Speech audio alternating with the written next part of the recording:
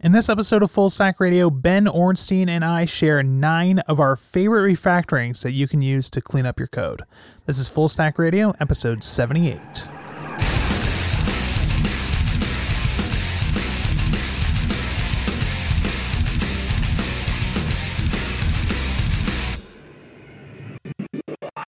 Hey everybody, welcome to Full Stack Radio, episode 78. Today I'm welcoming back to the show Ben Ornstein, who was on the show, I don't even remember when, maybe a year and a half ago, or maybe even 2 years ago. And what we wanted to talk about today was a bunch of refactoring stuff, since Ben is kind of known as one of the refactoring guys in the refactoring world. So how's it going, Ben? It's going great. Thanks for having me back. So I guess maybe for anybody who isn't familiar with you or didn't listen to the episode that we did before, do you mind just briefly introducing yourself and telling the world what you're all about? Yeah, totally. Well, I'm one of the refactoring guys, apparently. So I'm primarily a Rubyist. I worked at Thoughtbot for about 6 years. I left about 6 months ago to strike out on my own to make courses. But while I was at Thoughtbot, I did a lot of talks about refactoring and how to make code better, and gave a few talks that seemed to get pretty popular and kind of struck a chord with people. And lo and behold, I got dubbed one of the refactoring guys, which is funny how fast that happens. Yep. Awesome.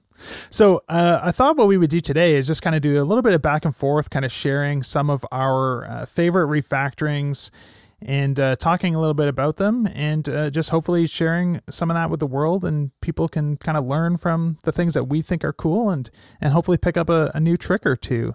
So totally. Maybe you want to get us started. Yeah, I actually had a thought about sharing kind of like a meta topic around this. Okay. Or sort of meta ideas around refactoring to get going.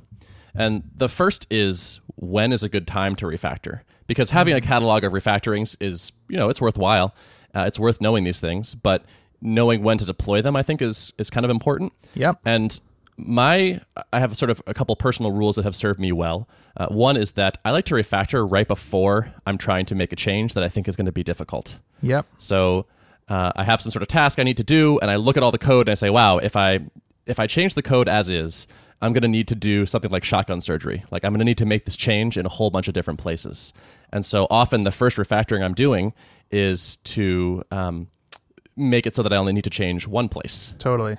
That's that like kind of super famous Kent Beck tweet, right? The exactly. First make the change easy, then make the easy change. Exactly.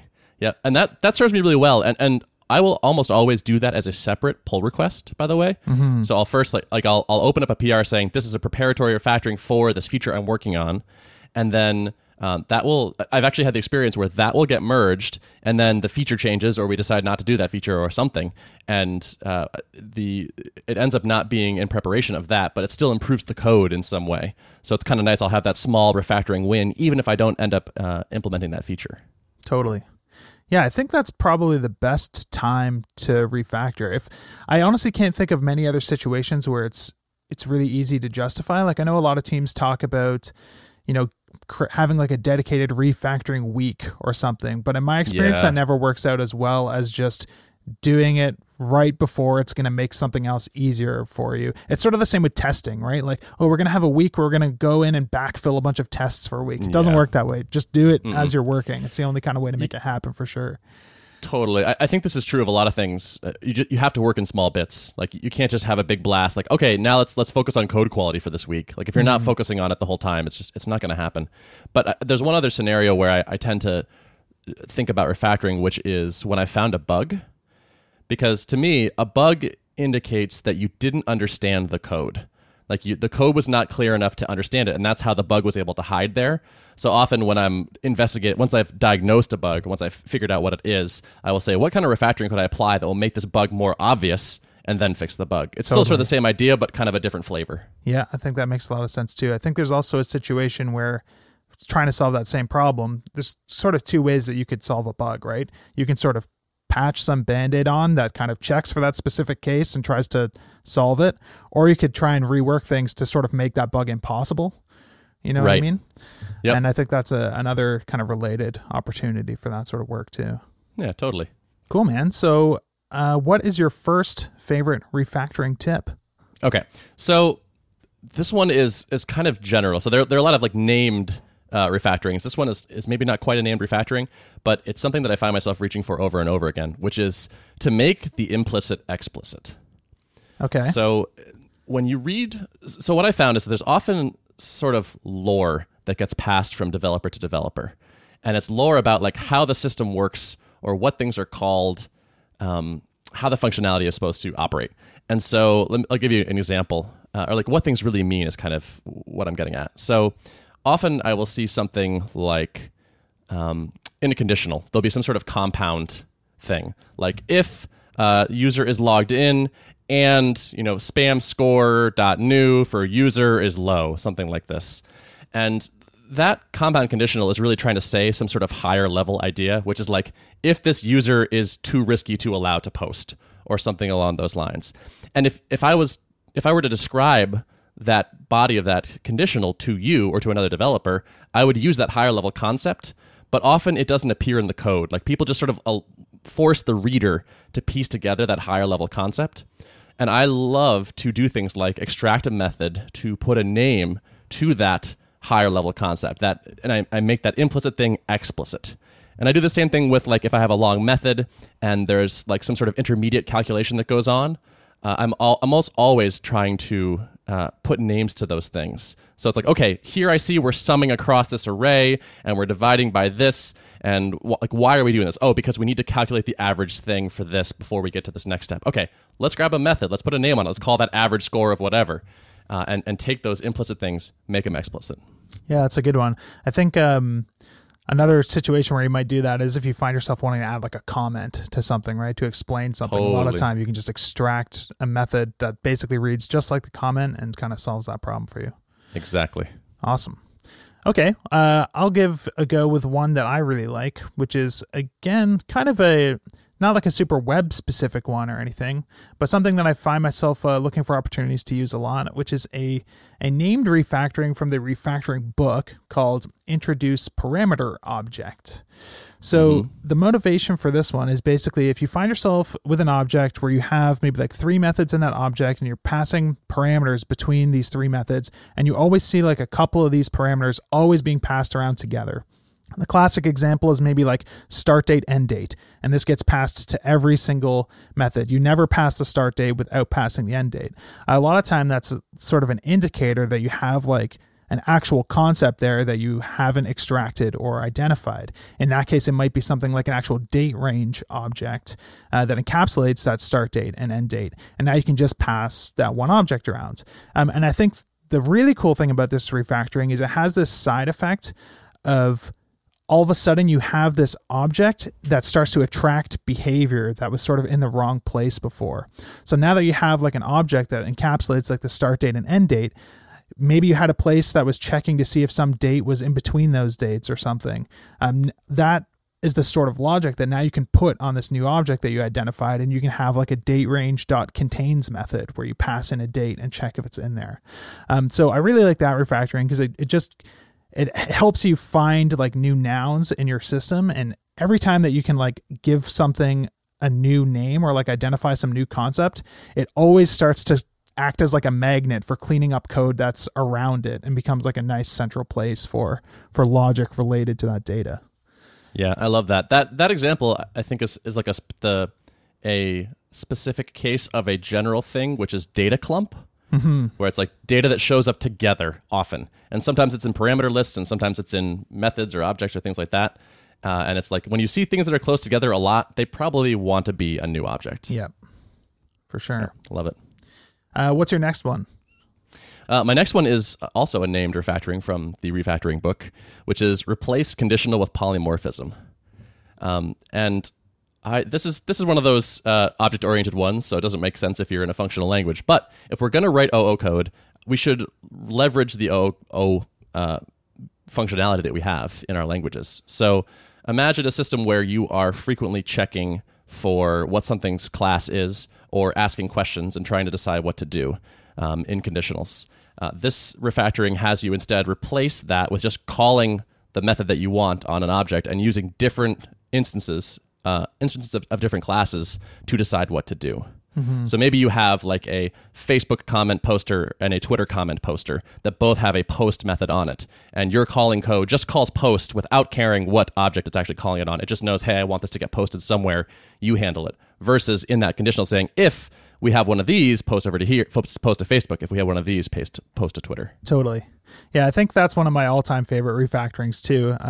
I gave a talk a couple years ago that was kind of focused on this refactoring, where the example was you have like a e-commerce system or something where you have an order and a coupon, and you want to apply this coupon to the order, and it's going to affect like the total price of this order in some way.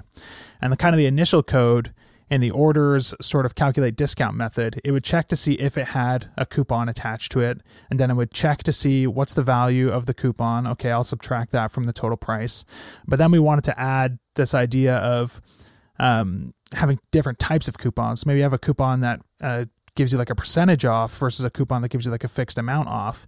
And all of a sudden in the order class, you're basically saying, well, if the coupon's type is fixed, well, then we just want to subtract coupon value from the order total. But if the coupon's value is percentage, well, then we want to multiply the order value by 100 minus the coupon value. And by creating like different types for those coupons, like distinctly different classes that can kind of contain that discount logic, you can refactor that whole thing to just defer to the actual coupon class. And what we ended up doing in the talk is basically the order would just ask the coupon to discount itself by just passing itself into the coupon. And the coupon was entirely responsible for determining what the total price was. Which worked out to be really slick. And I like that refactoring for sort of the same reason as the parameter object one we were talking about, because it helps you sort of find the right place to put logic a lot of the time. Like if you're trying to figure out, well, okay, I have this conditional here. Is there any way that I could solve this with polymorphism? It kind of gives you that clue that, well, maybe this logic can be moved to some other object. And a lot of the time, the home that the logic ends up in my opinion, is a lot of the time different than what you might intuitively think based on thinking like, well, is it this object's responsibility to do this or this object's responsibility to do this?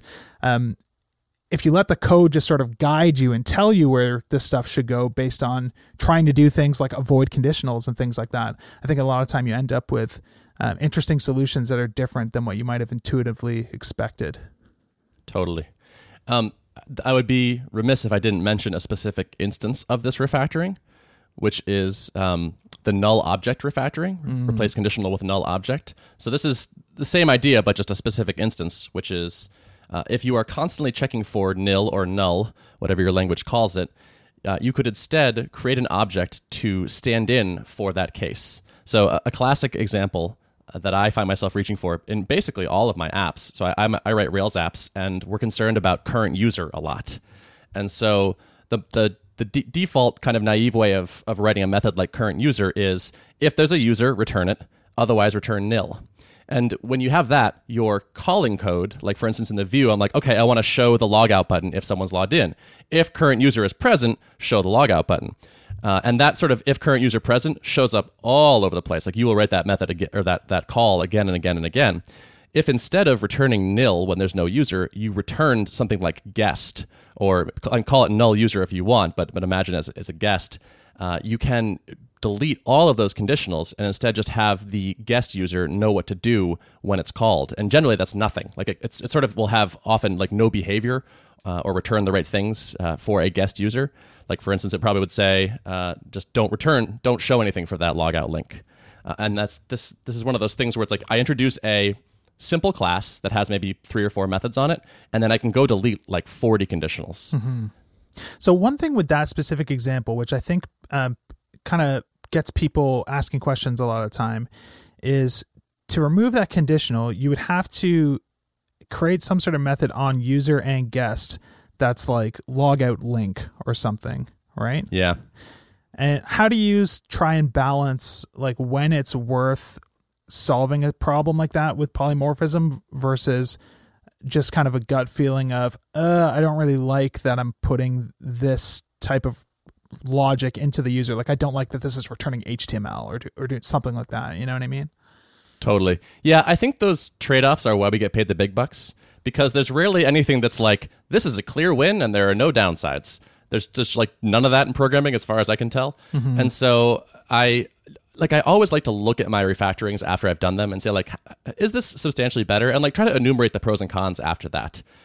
There are ways to get around returning HTML from a backend class like that. But the sort of higher level question is, how many conditionals am I nuking by this? What's the maintenance burden of this new class? What's the loss of clarity that we have by a new object in the system, or gain of clarity?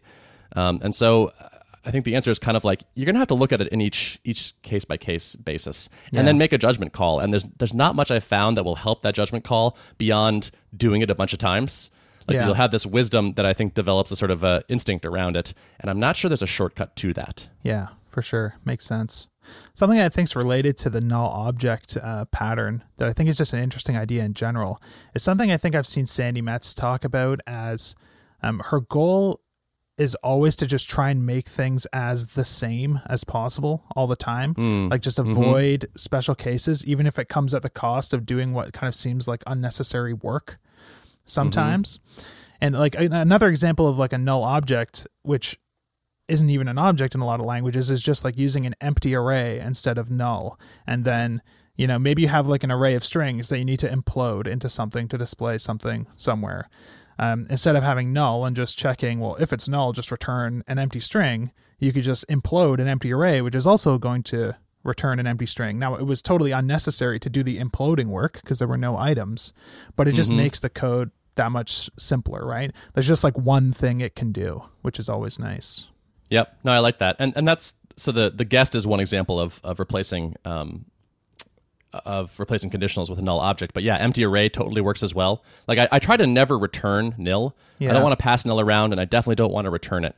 So when I have a situation like, say there was a query method, like return me all the users that something, I would never return nil if I didn't find any. Totally. I would return an empty array, because you can treat that empty array the same as a full array generally. Yeah, definitely. I think that's a good example, because I think intuitively a lot of people understand the benefits of returning an empty array instead of null for those situations, and trying to apply that sort of thinking to situations where you're returning just an individual object and trying to think, what is like the no-op version of this? What can I just like safely return that people can act on and it's not going to give unexpected results or whatever?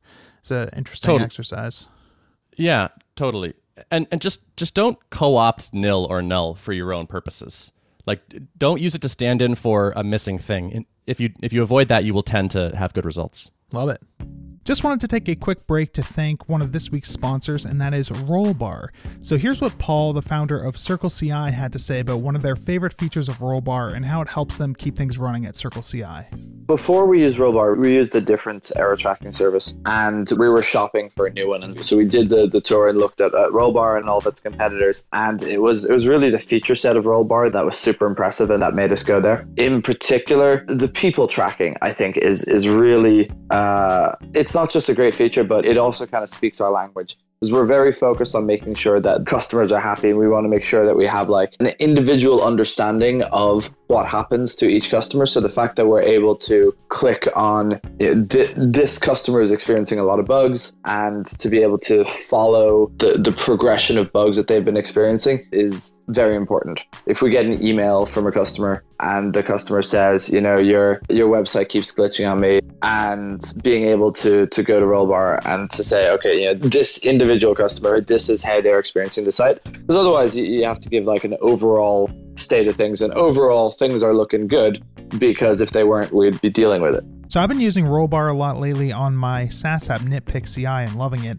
If you want to check it out, you can head over to rollbar.com/fullstackradio, and you can use their Bootstrap plan for free for 90 days. So check that out, and thanks again to Rollbar for sponsoring Full Stack Radio.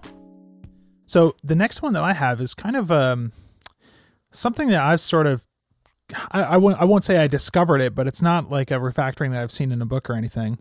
And I've been calling it replace configuration with callback, which is really just an example of when I think this can be powerful. But for example, say you were building like a library that automatically gave you like an admin area for your app or something, right?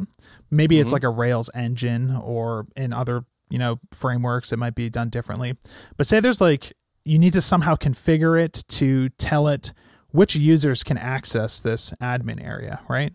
And for each different application or situation, some people might want to say, well, here's a list of IDs that are the users that are allowed to access it, or any user who has an email at this domain is allowed to access it, or any user in this list of emails, or any user who has this role. There's all sorts of situations, right? And what I've seen happen in projects in the past is when you get into situations like this, a lot of time people will try to solve as many situations as they can think of by adding new configuration options and adding new ways to do things. When what I think is a better solution is to just try and defer that logic entirely to the consumer and just saying, give me a block or give me a callback that contains the logic that I need to do to decide whether this person should have access to this area. And I'll just run that. And I don't really care if it's emails or IDs or anything. It's just something that returns true or false. You know what I mean? And it's totally under your control, just sort of pushing that logic out. What do you think about that? It sounds interesting. I mean, one advantage I think that I'm seeing is that you can determine that at runtime. Like if that block gets executed later, whatever the current state of the system can answer whether or not someone can access that admin area, which is nice because you don't have to configure it at the start of the app. It can be based on session data or whatever else. Yeah. Whatever the current state of the world is, you don't need to. You can sort of defer that answer to later, which I think is usually gives you a little bit more power. Yeah. And speaking of power, I also like that it effectively gives you the entire power of the language to answer that question, who should have access here. So rather than like having to take configuration in a certain way and try to think of like, how do we give people a flexible system for determining access? You say, you have all of Ruby or PHP or whatever to do logic to answer this question, who should have access. Yeah.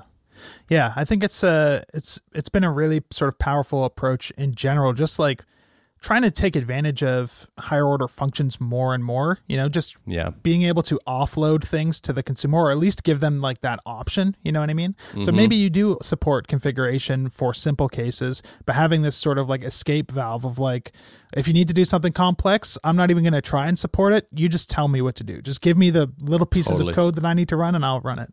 And I think that has been a powerful way to simplify a lot of things for me anyways. Totally agree. What do you got next? My next is a method object. Okay. You know method object? I know of method object, but I'd be interested to hear your definition and examples. Yeah, so the refactoring book calls this replace method with method object. So this shows up if you have a long method that uses a lot of like local data to do something. And the refactoring is to extract a method object, which is basically a simple object that takes that local data that you need to perform your calculation and has basically one public method on it, which is like run or compute or call or something like that. And then you can extract private methods for the sub-calculations that calculator needs.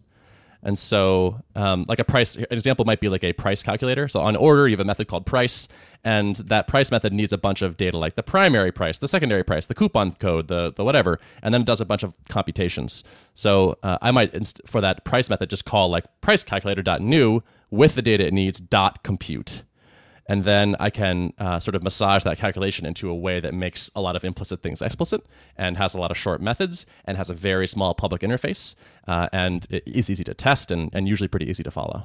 Yeah, I like that a lot. I think one of my favorite things about that sort of refactoring is just that a lot of time you end up with situations where you're trying to do this calculation and you're passing parameters around all the time, right? Because none of them are like instance data on anything. So you end up with all these helper functions that are doing parts of this calculation that all kind of take the same list of parameters over and over again, or at least different pieces of it, because you're trying to do it in a sort of like functional or stateless way, right?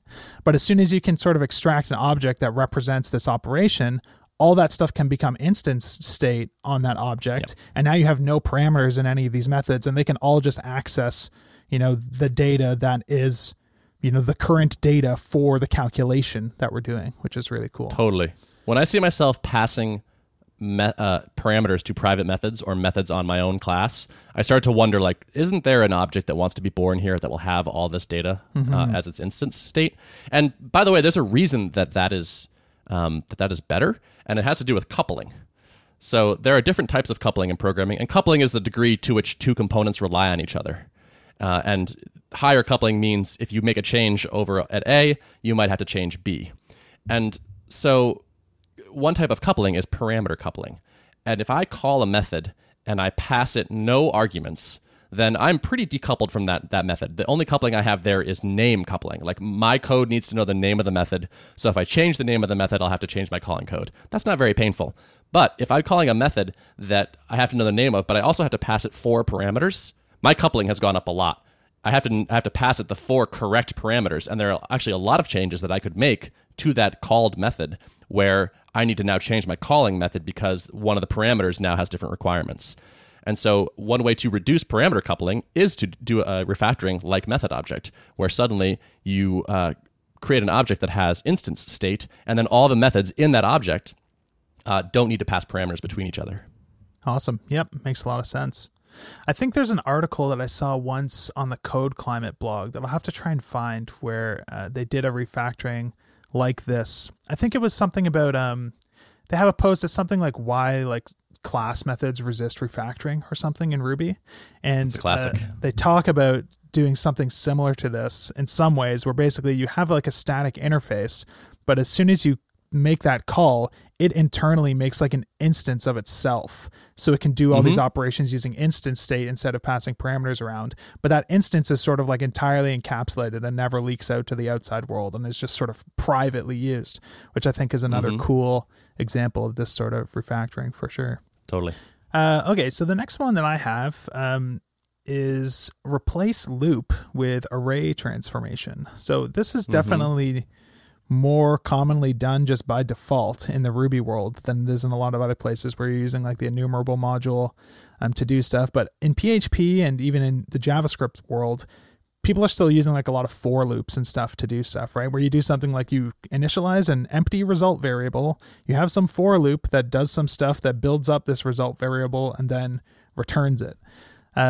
If you do that sort of thing a lot, you might be surprised to find out that almost anything that you could ever do in that sort of structure already has a name and is a function in some library or even in the standard library of your language, right? So if you have a result variable and you loop over a bunch of things, perform the same operation on every one and dump it back into the result, well, that's like a map operation. If you loop over everything and you do an if statement to decide whether it should be included in the result, well, that's like a filter operation. And there's all sorts of really even fancy, crazy ones that Ruby has a lot of really cool ones like each cons and zip and a bunch of fancy things like that. But if you find yourself with those sorts of like primitive low-level structures in your code a lot where you're looping over something to convert it into something else or extract things from it, definitely do yourself a favor and study something like the Ruby enumerable library or my refactoring to collections book and video series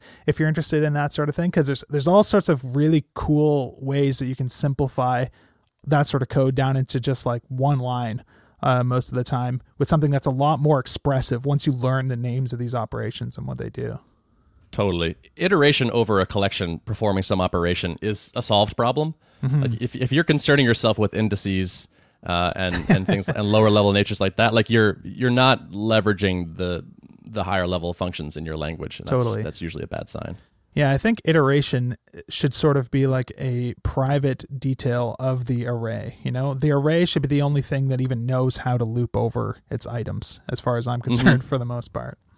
Yep. The language I learned before Ruby was C, oddly enough. Yep. And C, you're deeply concerned with your own iteration. Like you always need to set up your index and figure out where you are, what offset in the array, and how much you want to increment by and all that.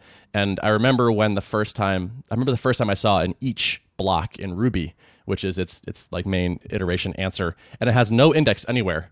Yeah. And I was like, how can this work? Like, where's the index? And it's like the index exists, but you don't have it, you don't see it, you don't need to care about it. And like, it took me a while to grok because it was so foreign. But when I eventually figured it out, I was just like, this is amazing. Yeah. It was like my life changed on that day. Totally. Yeah. And it comes down to that same sort of like the power of functions as data too, right? Like being able to pass around, Totally. like, here's what I want you to do with each of these things. Yes.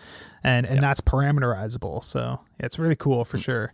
That's getting really good with that stuff was one of the more exciting things that happened to me in my programming career in general, because you just come up with totally different ways to solve so many problems that you're used to solving in this boring old for loop fashion. So that's definitely a cool one to check out.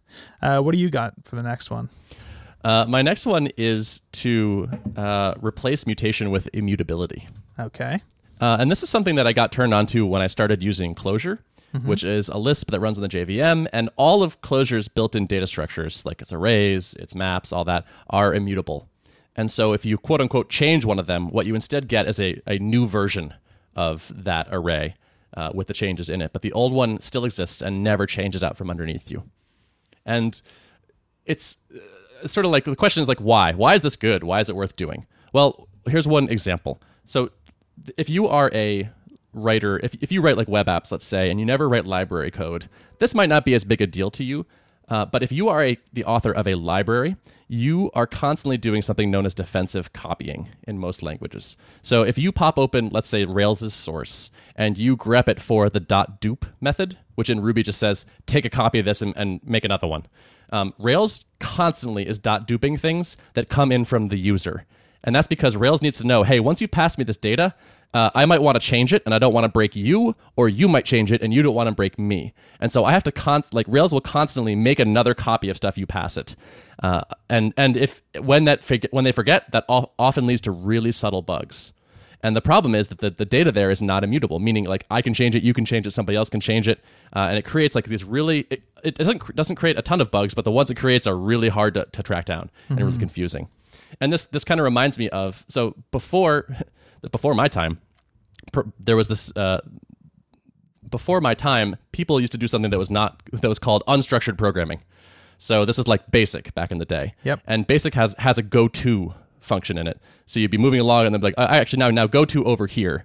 And structured programming like C came along and said, all right, we're going to get rid of go-to. We're not going to go-to anymore. And the reason that was useful is because when you have go-tos in your code, it's really hard to answer the question, how did we get here? Like those go-to jumps become invisible. There's no stack trace. It's like, how did I end up on this line? I don't know. Well, with mutable data, it becomes really hard to answer the question, how did the data get this way? Like who changed this and why and how and when? And when you just have this data that can be changed at any point, it's really hard to answer those questions. And so by default now, whenever I write something, I try to write an immutable version of it. So I don't change arrays, I return new versions. If I can write a class that returns like a new instance of itself with the changes already set up, I will do that, as opposed to mutating my underlying data. And I found that this reduces that class of bugs a lot. Totally. Yeah. It definitely is a tricky one to make a strong case for. Like it's one of those things where you sort of have to get bitten by it a lot before you start to really see the value in it. I know like in PHP, a really common situation that people get bit with this is the date time class in PHP is mutable by default.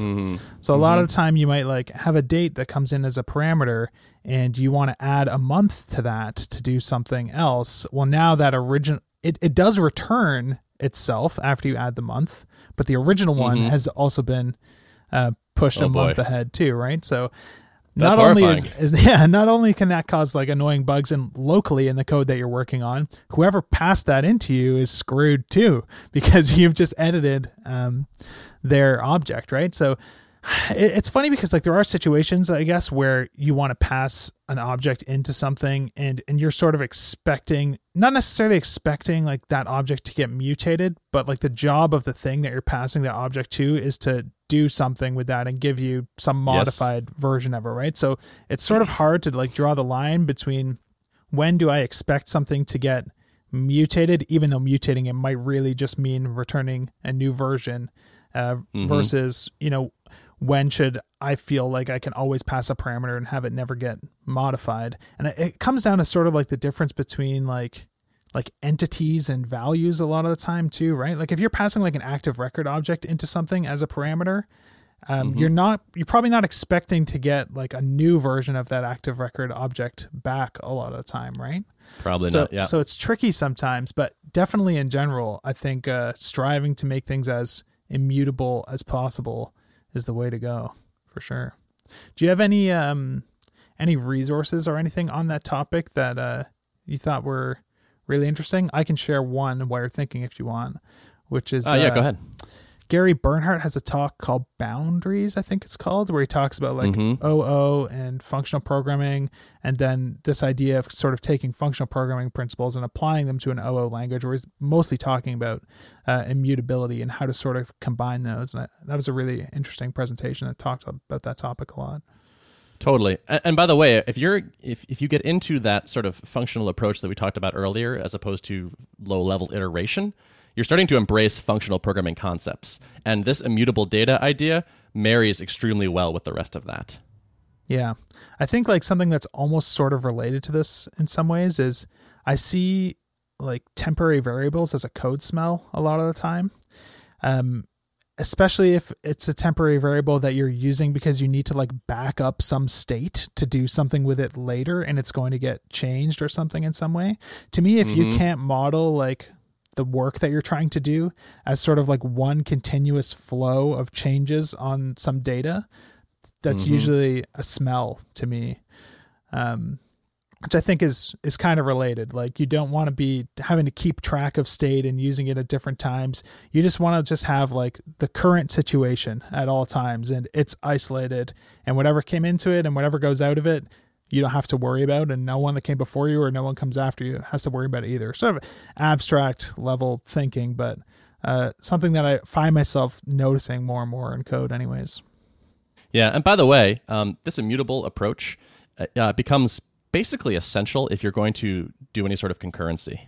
And so like the more immutable your data is, the more you can safely share it across, let's say, threads or onto multiple cores.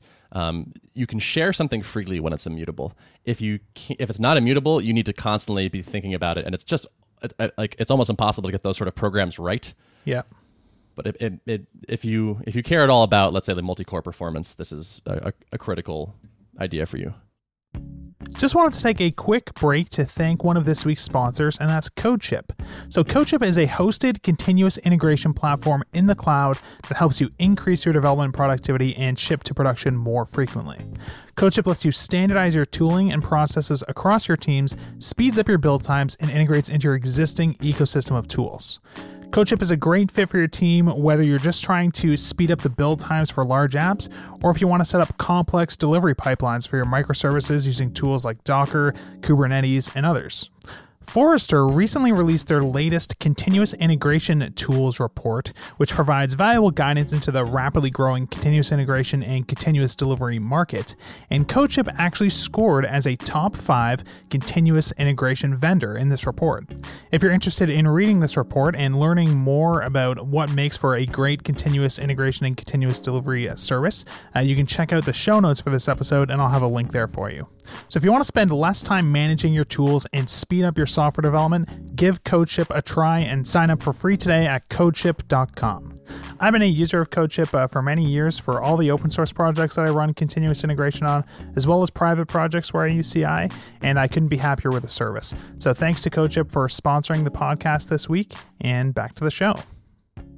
Let's see, I have 2 more here, but maybe we'll just pick one of them and talk about it a little bit. I think, so one that I think is pretty interesting that I use pretty often is what I call introducing a dedicated view object.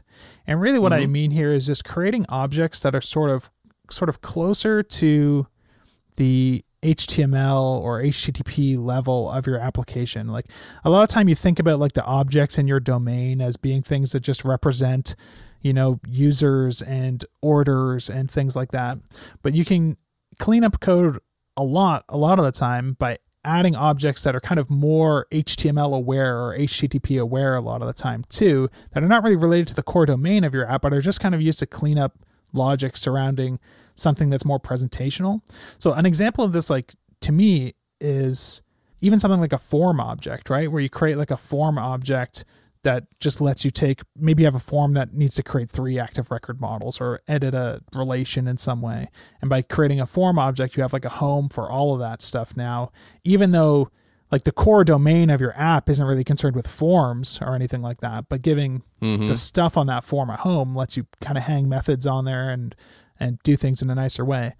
So when I'm talking about something like a view object, I kind of think about it as like on the other way in. So you have like form objects for things coming in and then view objects for kind of things going out.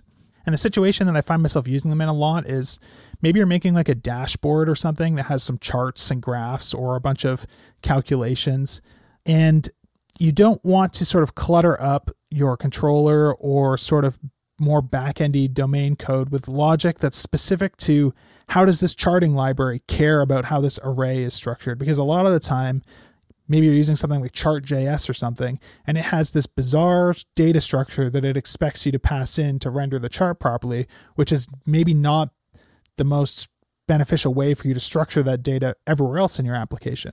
So you need like somewhere to sort of do that transformation of the shape of that data. And if you're not creating like a dedicated, dashboard or like sales report object or something that is that knows about what you're going to be doing with this data later, then you end up having to put this sort of logic either in a controller or even in the model, which I don't even think it's that bad to put this sort of thing in the model if you're only ever going to be using this one library or rendering it in this one format. But as soon as you sort of have multiple output formats, or you just kind of want all this stuff together in one place, I think creating like a dedicated object to do that sort of work can be really useful. What do you think? Yeah, totally. I mean, just because you're reaching the boundary of your application, like the edge of your application, doesn't mean you need to give up on, programming ideas. Yeah. Like if you have some data that needs transforming and it sounds like you might need an object, I wouldn't necessarily shoehorn that into somewhere deep in the back end. I might say, all right, we're going to have like a presenter type object that knows how to manipulate this thing and make it available to the user in a visual way or something like that. I'm into it. Cool. So maybe to wrap things up here, do you have any other sort of high-level refactoring ideas or things to keep in mind for people who want to refactor their apps? I'll do one more sort of meta idea. Okay. Which is kind of tongue-in-cheek, but not really. Which is the easiest code to refactor is code that doesn't exist. So I think our first job, ironically as programmers, is to try to prevent code from being written, or try to prevent more code from being written. So I sort of think like whenever I'm looking at a new thing to implement, I like to ask myself first, like, can we do this without writing any code? Or if we have to write code, can we do this by writing like a little bit of code instead of a lot of code? And what I've found doing a lot of consulting projects and a lot of my own projects is that you can often get 80 to 90% of the benefit with way less code than you suspect if you are able to sort of flex certain requirements a little bit. And so I frequently in my career have sort of pushed back on things and saying, well, can we do this thing that's like almost the same, but just a little bit different, but will save us all this development time? And it turns out the answer is usually yes. Most things aren't critical. And so I sort of think your first, like refactoring is kind of a weapon against complexity. Mm-hmm. And I think the even better weapon, that's like a weapon against existing complexity, but an even better weapon is like, don't let that complexity show up in the first place. And nothing is less complex as no code. Yeah. Can you think of an example of a situation that you were able to resolve or a feature that you were able to, quote unquote, add without having to write any code? Yeah. Well, yes. So often you can use somebody else's code, and I don't mean like libraries, but like other services. Mm-hmm. So I've had things where it's like, oh, and we should like create some sort of record here and like to record that people have clicked this thing. And it's like, well, could we instead like make a little drop in at the time? It was like, can we drop in a, not MailChimp, who is it? Wufoo. Can we just drop a Wufoo form, embed a Wufoo form right here and skip the whole backend part? Mm-hmm. And often like during MVP phases, the answer is totally yes. So a lot of times I will try to reach for other people's solutions to things before I write my own. You can do a lot of crazy stuff with like Zapier or something now too these days. Totally. Yeah, that's another great example. Like you can even write a little bit of code in their tool and save yourself a lot of time. I think, do you know Peter Levels, the guy who made Nomad List? So he's pretty awesome. He everything he does is just like sort of total opposite of what any programmer would ever want to do. But he had an example like a while back. I'll have to see if I can find the tweets, or maybe he wrote about it. But he challenged himself to build a startup without writing any code. And it was something to do with like I think it was like a luggage pickup and delivery service or something. And he like built this app, quote unquote app. It had a website, and you could tell it where you were going to be going and where you were going to need to get your luggage picked up and stuff. And he managed to like build the whole thing without writing a single line of code, just by connecting different services, and actually got it kind of working. So if I can find that would be a cool example to share. Totally. The only other thing that I think is worth sharing or talking about a little bit is I think if you need to refactor some code or want to refactor some code, it doesn't always mean that you screwed up the design in the first place. Oh yeah, totally. You know what I mean? I think a lot of people kind of see it as, oh, this code needs a lot of refactoring because it's so bad. Well, actually, usually it's like this code needs to be refactored to better support features that we didn't need to support before. So maybe the design that you had for the feature set that you had at the time was the perfect design for that feature set, but that doesn't mean it's going to be perfect forever. And it doesn't mean that it's bad as soon as you need to add a new feature if you didn't somehow plan for that to be added by, having the right hooks available in the code or whatever to begin with. So I don't know. That's a great point. Yeah. Do you have any more thoughts on that? Well, I think I sort of implied that, I said refactoring is a tool to fight complexity. So I think I kind of implied that it meant if you're refactoring code, it's because it's bad. But no, I totally agree with you. Often it was just you made the right choice at the right time, but requirements change. Yeah, I think in general, people can easily make this mistake of thinking that, there's one right way to write some code, but every app kind of changes and grows over time. So trying to figure out how to accommodate every possible feature or everything in the perfect possible way up front to avoid needing to refactor later or something, I think is a bad mindset to have. I think refactoring should just be accepted as it's not you cleaning up a mess that you made. It's just you're refactoring the code. You're factoring it differently to better support some new addition. You know what I mean? Right. And refactoring is effectively changing your trade-offs. So every solution has certain pros and cons, and refactoring is saying, okay, I'm going to opt for different pros and cons now in a different shape. Yeah. And that leads me nicely to my plug. Can I plug my thing? Absolutely. Plug it away. All right. So I made a course called Refactoring Rails, and it's what I tried to do is it's almost like a catalog of the refactorings and best practices that I found to be really useful for maintaining Rails apps once they're past like a year old, because the first 12 months are always easy. It's like the next whatever that are really hard as you get more and more code there. And so for each refactoring and each best practice, I tried to always enumerate the pros and cons to them. So it's like, here is like, okay, one thing you might consider instead of an active record callback is a decorator. But that is just a different set of trade-offs. Like there are pros and cons to decorators and there are pros and cons to callbacks. And it may be that your situation calls for one or the other. Yeah. And so I try to be careful never to say like, always do this or this is always great. It's like, here are the pros, here are the cons. And you're going to have to choose. Yeah. You have to use your brain. I think that's a really good point. I think a lot of people are searching for ways to not use their brain. And I know I've been guilty of that in the past too. You want to find like the silver bullet that just solves this thing so you never have to think about it again. But if that was true, then we wouldn't get paid to program. So that's right. Cool, man. So where can people learn more about refactoring Rails? Refactoringrails.io is a good place to start. If you go there, I will send you quite a number of free lessons, honestly. So if you drop your email, you can see quite a bit of what the course is like. And that's probably a good place. Awesome. What about your other thing that you got going on here? Do you think that's maybe something worth sharing? Sure. Yeah, why not? So I'm running a thing, sort of an ongoing course called the Code Quality Challenge. And it's at codequalitychallenge.com. And the format is we, as a group, commit for 30 days to work on tiny code quality wins Monday through Friday. And so I send out something every morning, and as a group, we apply it to our code bases and then sort of check in on the forum and share the results and offer help and tips and things like that. And the first cohort is actually wrapping up this week.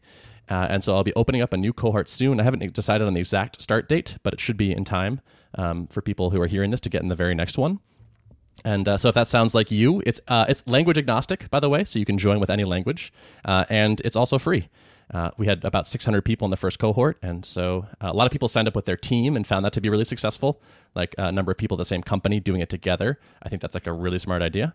And so if you're interested, codequalitychallenge.com is where to go. Awesome.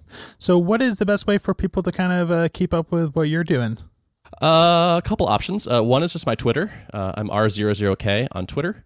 Or you can hop on my personal newsletter, which is benorenstein.com/newsletter. And that's sort of the meta list where I announce pretty much everything that I'm doing. Cool, man.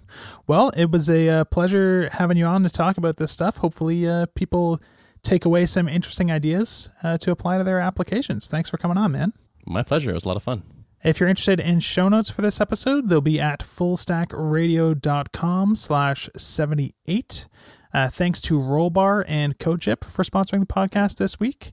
And leave us a 5-star review on iTunes if you get a chance, because I just got an email today that said there was no new iTunes reviews, and it really made me question, should I keep doing this podcast or should I just shut it down entirely? So that is up to you, dear listener. Anyways, thanks for listening, and I'll see you next time. Thanks.